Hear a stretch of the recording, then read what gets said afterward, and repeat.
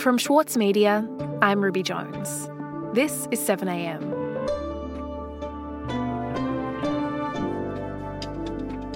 For months, scientists have been warning us that if global vaccination rates didn't lift, new, potentially more dangerous strains of COVID-19 could emerge. Now, it looks like their fears might have been realised. Today, senior reporter for the Saturday paper, Rick Morton, on the threat posed by the Omicron variant and how vaccine hoarding by rich nations is helping prolong the pandemic. It's Thursday, December 2.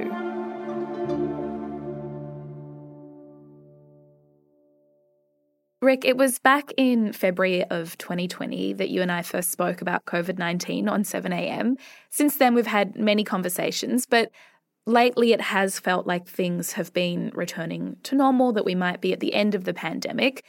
Then a few days ago, it seemed like that might be under threat with this new variant, Omicron. A lot of people are very worried. So what do we know? So Omicron is a new variant of COVID-19, and we've had a number of them over the past 18 months, so that's nothing special about that. Of course, you'll know the Delta variant is the one that's most concerned us so far.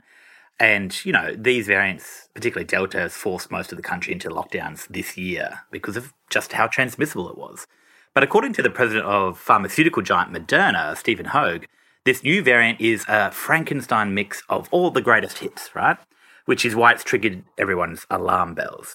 Now, it's named after the Greek letter O, and Omicron was classified as a variant of concern officially by the World Health Organization last week, and it first emerged in southern Africa, and it seems to be spreading fast. Certainly, it's popped up in a few places now. Scientists in South Africa are warning against a new coronavirus variant of extreme concern. The new variant has already surfaced in neighbouring Botswana, Hong Kong and Israel. So already Omicron accounts for most of the 2,300 new daily cases in the province of Gauteng, South Africa. The strain has a high number of mutations and is already spreading rapidly in South Africa, where new infections have more than tripled in the past week. Cases there surging from 100 to more than 1,000 per day. In response to this, most countries, including Australia, went into autopilot and shut their borders to the 8 southern African countries. The US, Canada, Europe and Israel joined the UK in restricting travel from 6 affected countries. Japan joins Israel and Morocco in sealing its borders to all foreigners. The federal and state governments are moving quickly to restrict international arrivals in the wake of the Omicron variant. But since then, the Omicron variant was also detected in Israel and Hong Kong and a half dozen European countries, including the United Kingdom, Belgium, the Netherlands, and it's also now appeared in Australia as well. A woman spending time in Western Sydney and on the New South Wales Central Coast before testing positive to Omicron.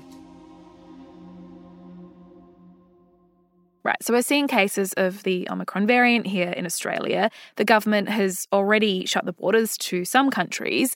What else is it doing? So, we were meant to open our international border on December 1. We're here to give you a brief update on the latest actions in relation to the Omicron variant. But that's now been delayed by at least 2 weeks. We're doing this out of an abundance of caution, but our overwhelming view is that whilst it's an emerging variant, it's a manageable variant. We know. So what was going to happen, of course, was that international students and visa holders and other types of, economic workers, as the Home Affairs Minister called them, were going to be allowed into the country. That's now not going to happen until December 15 at least. Okay, so the world is taking the Omicron variant seriously. Can you tell me more, though, Rick, about why it is that we're seeing this kind of response? What is it about this particular mutation that makes this a variant of concern? So the really spectacular thing about this mutation, this new variant, is that there are 30 mutations of the spike protein, which is the bit that causes most of the problems with COVID-19. 26 of those seem to be unique. And to put that into perspective, Delta has about 10 mutations and Beta has 6. Now, the problem with that is that our COVID vaccines work by training the body to look out for certain viruses, and there's a bit of flexibility built in for different formations of the same virus structure. But if the virus has mutated too much, say there were many changes to the spike protein, which is what we're seeing now, then the body's immune system may no longer recognise the virus as a threat, or it means that the vaccines won't work as well. So at this stage, what we are observing is mild cases. Now, the good news is that the first South African doctor to raise the alarm about patients with the Omicron variant, Dr. Angelique Coetzee, said that while the variant might be more infectious, the symptoms seem mild so far. So mild cases, again, easily treated at home. The cases that we have seen last week and the week before last week, also mild cases. So cling on to that little bit of hope. And of course, as we mentioned, vaccines are still an effective way to ward off severe illness and death, although, of course, booster doses may be needed to protect more people or the largest number of people. Mm-hmm. Okay, so understanding all of that, Rick, how worried do you think that we should be about Omicron? Do you want my personal view or do you want my reporter view? My personal view is there's no point stressing about something that you can't control. The reportage answer is it's too early to tell. It really is. Now, we should take some comfort in the fact that here in Australia, we've currently got about 85, in fact, I think it's 87% now, double dose for people over 12. We're also rolling out our booster program, which will further fortify people's defences, and people who are immunocompromised have already had or are still getting their third booster doses. I know a lot of people who have had their third shots over the last couple of months, actually. So that's the good news. But there are people in other countries with far lower vaccine rates, and for them, this variant poses a significant risk. The irony of this situation, of course, is that it's these places with low vaccination rates, thanks to rich countries kind of hogging the vaccine, that is the likely cause of this mutation in the first place. Because it's the vaccination rate, if it's too low, you are guaranteeing that you're going to get a new variant of this virus. That's just the way viruses work. And so that is what we're dealing with here. It's the low vaccination rates that have created this problem. And that's on all of us. We'll be back in a moment.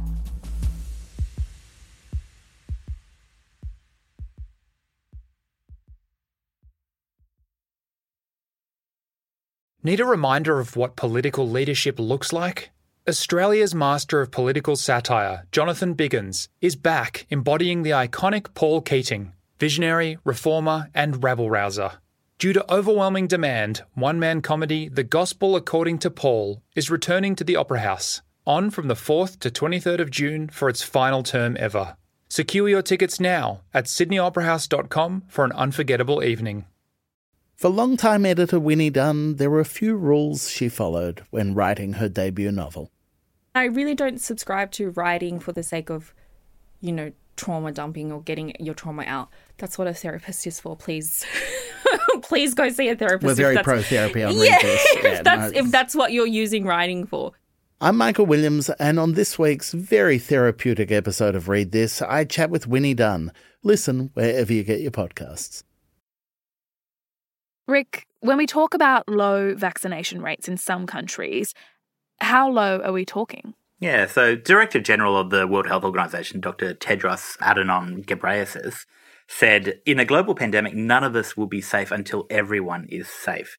And so the WHO set the benchmark for every country to vaccinate at least 40% of its people by the end of 2021, by the end of this year. And in most high-income countries, we've cleared that. Vax rates average 61% right now. But in Africa, it's a completely different story. Only 9 countries have vaccinated 10 or more % of their populations. And perhaps most concerning is that almost half of the countries in Africa have a vaccination rate below 2%. Why is that the case, Rick? Why are vaccination rates that low, 2%? Is this a supply issue?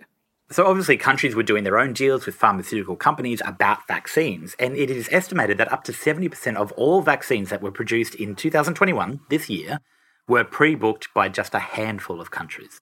So when vaccines began to be distributed, we were seeing millions of doses administered every week in richer countries, but no vaccines at all making their way to low-income countries. In fact, some countries were beginning to roll out boosters and vaccinating children before many low-income countries have even given their adults a first dose.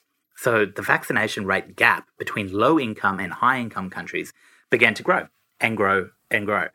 And Australia is one of those rich countries. We're also a country that has high vaccination rates. So what should we be doing here, Rick, to try and address this inequality? Well, we should be distributing more vaccines. We've given some to Fiji and in our region, of course. You know, you might remember that a few months ago, the federal government announced that we were closing down domestic AstraZeneca manufacturing. It was supposed to be our Australian-made vaccine that would protect the vast majority of us from COVID, AstraZeneca. And we discarded millions of AstraZeneca vaccines because people wanted to shop around. But the jab that saved the United Kingdom will no longer be produced in Melbourne because Pfizer and Moderna is what most people want. They didn't think it was a good enough vaccine, despite all of the evidence pointing to the fact that it was. In fact, it might have even been better than Pfizer, at least. Okay, so it seems, Rick, like there are a few different ways that wealthy countries, including Australia, have contributed to this vaccine inequality. But can you tell me how the result of that, which is these developing nations having low vaccine rates, is actually leading to the creation of more variants like Omicron? So if you've got a virus and it's moving through populations around the world, the more people that virus infects, the more it has to copy its own genetic or RNA structure.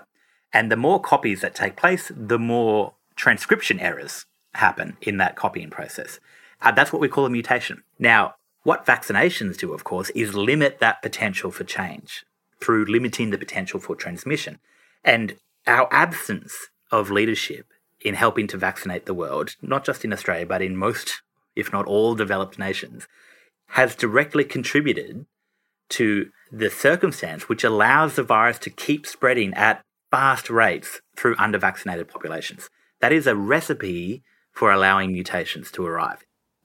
And Rick, we've all come to realise how futile it is to try and predict what will happen next in this pandemic, and we are still gathering information about this particular variant. We're still in the early days, but how likely do you think it is that we will be able to have some sort of normal 2022, or is this a sign that the third year of COVID-19 might be just as difficult as the past two?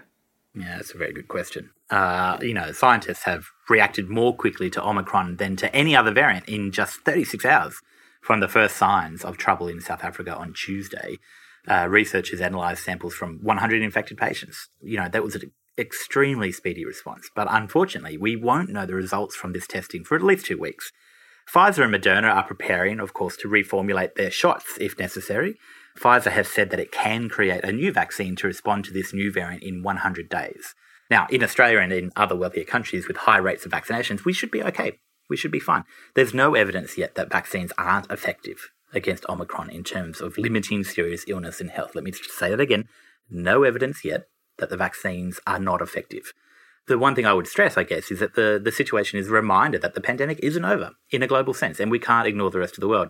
If you don't vaccinate the world, you do not get out of this pandemic as easily as you otherwise might have. I suppose that's the point here, Rick, because as long as large parts of the world remain unvaccinated, it's likely that more variants will arrive that will keep going through the Greek alphabet like this.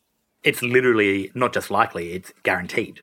It's a statistical analysis of how long it takes and how many places in the world are unvaccinated versus how long the virus is allowed to keep spreading before you get another variant. Whether it's a variant of concern or not, the genetic structure of these viruses, or the RNA structure, I should say, will keep changing. That's just a fact.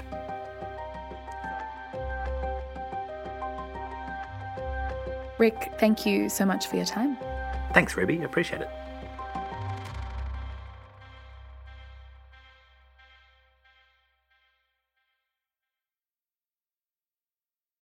Winnie Dunn has made a career out of helping others find their literary voice, and now it's her turn in the spotlight.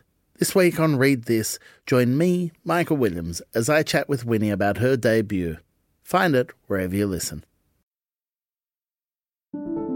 Also in the news today, Australia has now recorded 7 cases of the Omicron COVID-19 variant in total, 6 of which are in New South Wales. In response to the spread of Omicron, New South Wales authorities have listed further exposure sites and announced an increase in penalties for COVID-19 non-compliance. But despite the rising cases of the new variant, the New South Wales Health Minister, Brad Hazzard, said he and the Premier are not keen to see a return to lockdown. And former Attorney General Christian Porter has announced he'll be quitting Parliament at the next election. Porter announced his resignation on Facebook, writing that he was quitting to spend more time with his family. He was accused of raping a woman in 1988, a claim he denied. He sued the ABC, who originally published the allegations, for defamation and ultimately discontinued the case. I'm Ruby Jones. This is 7am. See you tomorrow.